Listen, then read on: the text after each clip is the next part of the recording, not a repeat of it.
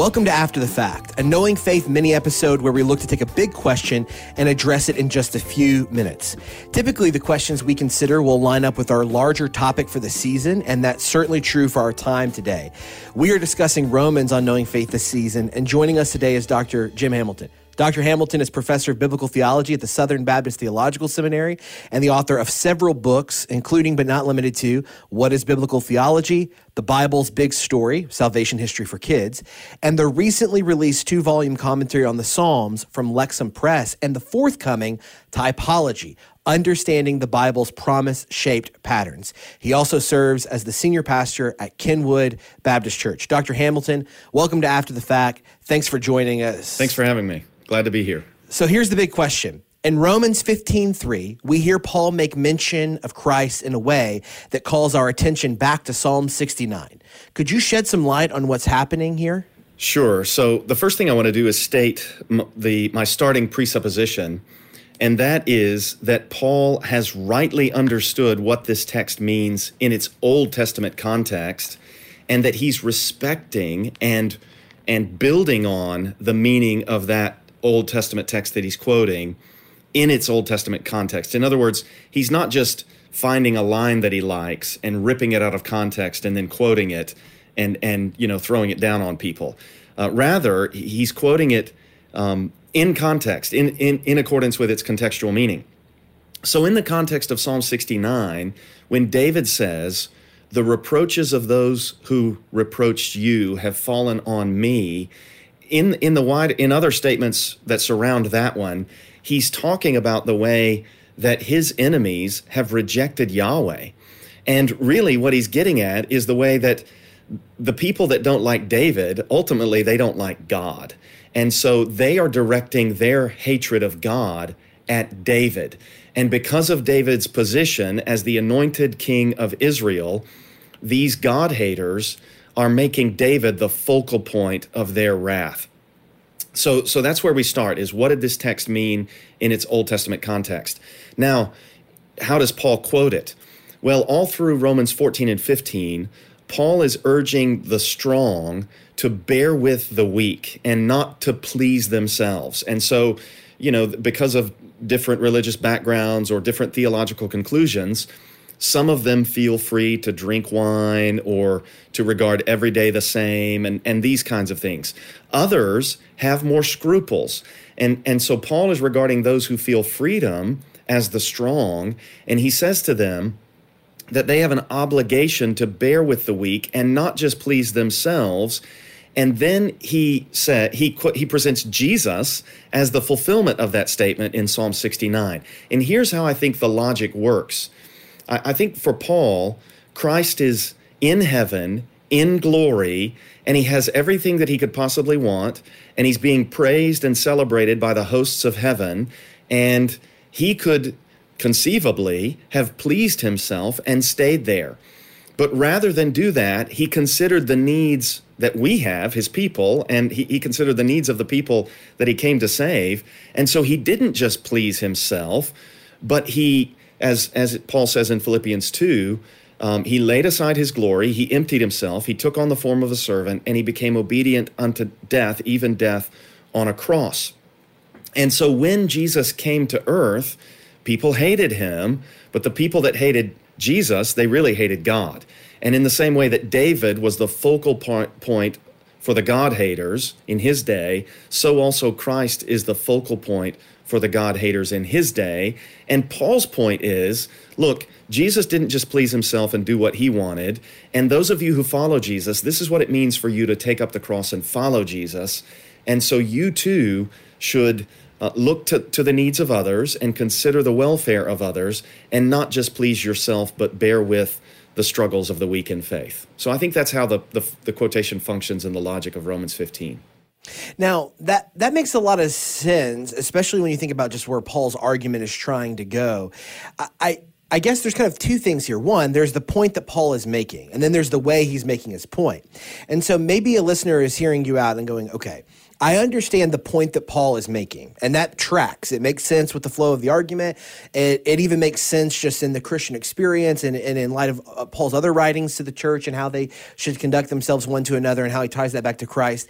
I think sometimes when you read something like this, particularly when a New Testament author is using an Old Testament passage in a way that feels, I don't know if I can say this, you can correct me if I'm being maybe too flippant here.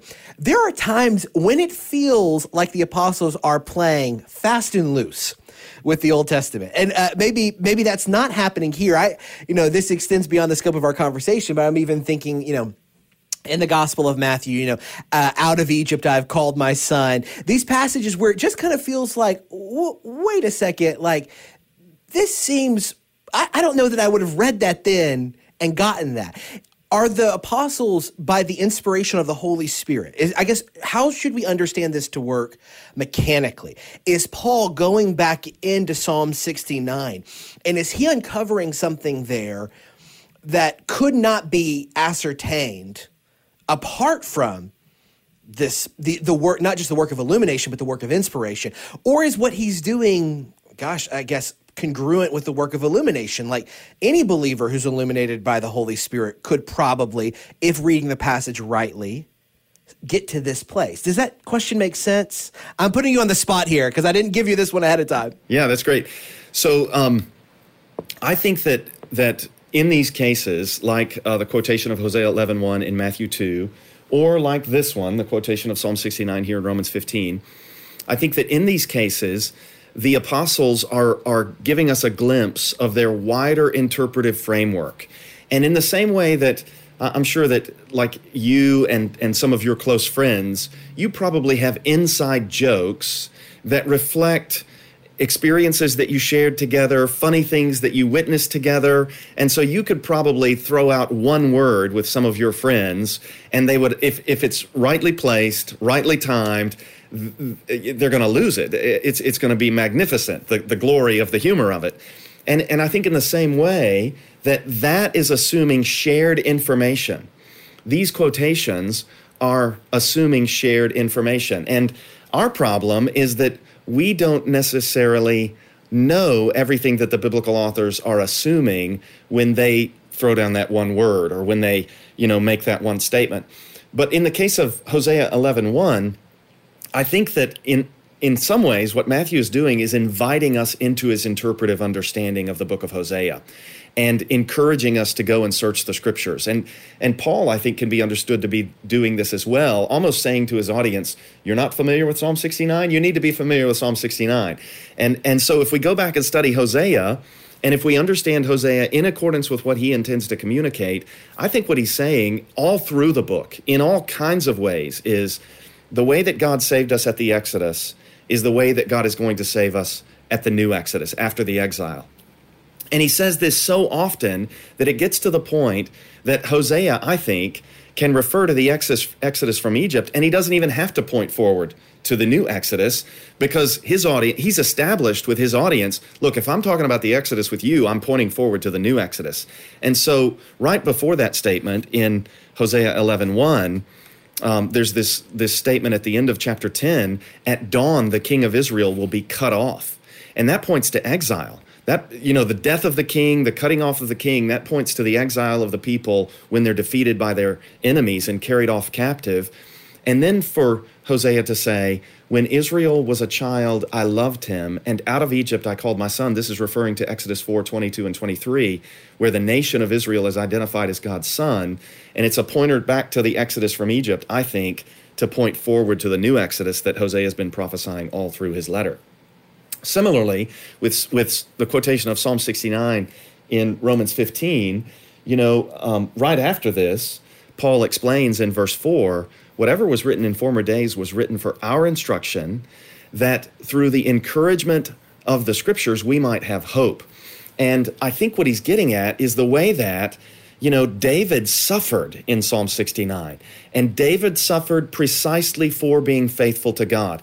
And in some ways, Paul is calling the strong in the church to take up the suffering of Christ and and to be encouraged by the example of David and have hope on the basis of David's experience and the experience of David that's fulfilled in Jesus for their own experience, that the weak won't continue to be weak, that they'll be able to overcome some of these things. And in the same way that that David helped his people and Christ helped his people, the strong in the church in Rome, I think, will help the weak in the church in Rome to overcome some of these scruples and to make progress in the faith. So to get at all that, we really have to get into the inner coherence and the deep logic of the passages, and that's exactly, I think, what the biblical authors want us to do. I love that. That is so helpful, and I really appreciate you making time for us. Glad to do it. Thanks for having me. After the Fact is brought to you by the Southern Baptist Theological Seminary. If you want to study with incredible professors like Dr. Hamilton, head over to sbts.edu and discover why Southern Seminary is trusted for truth.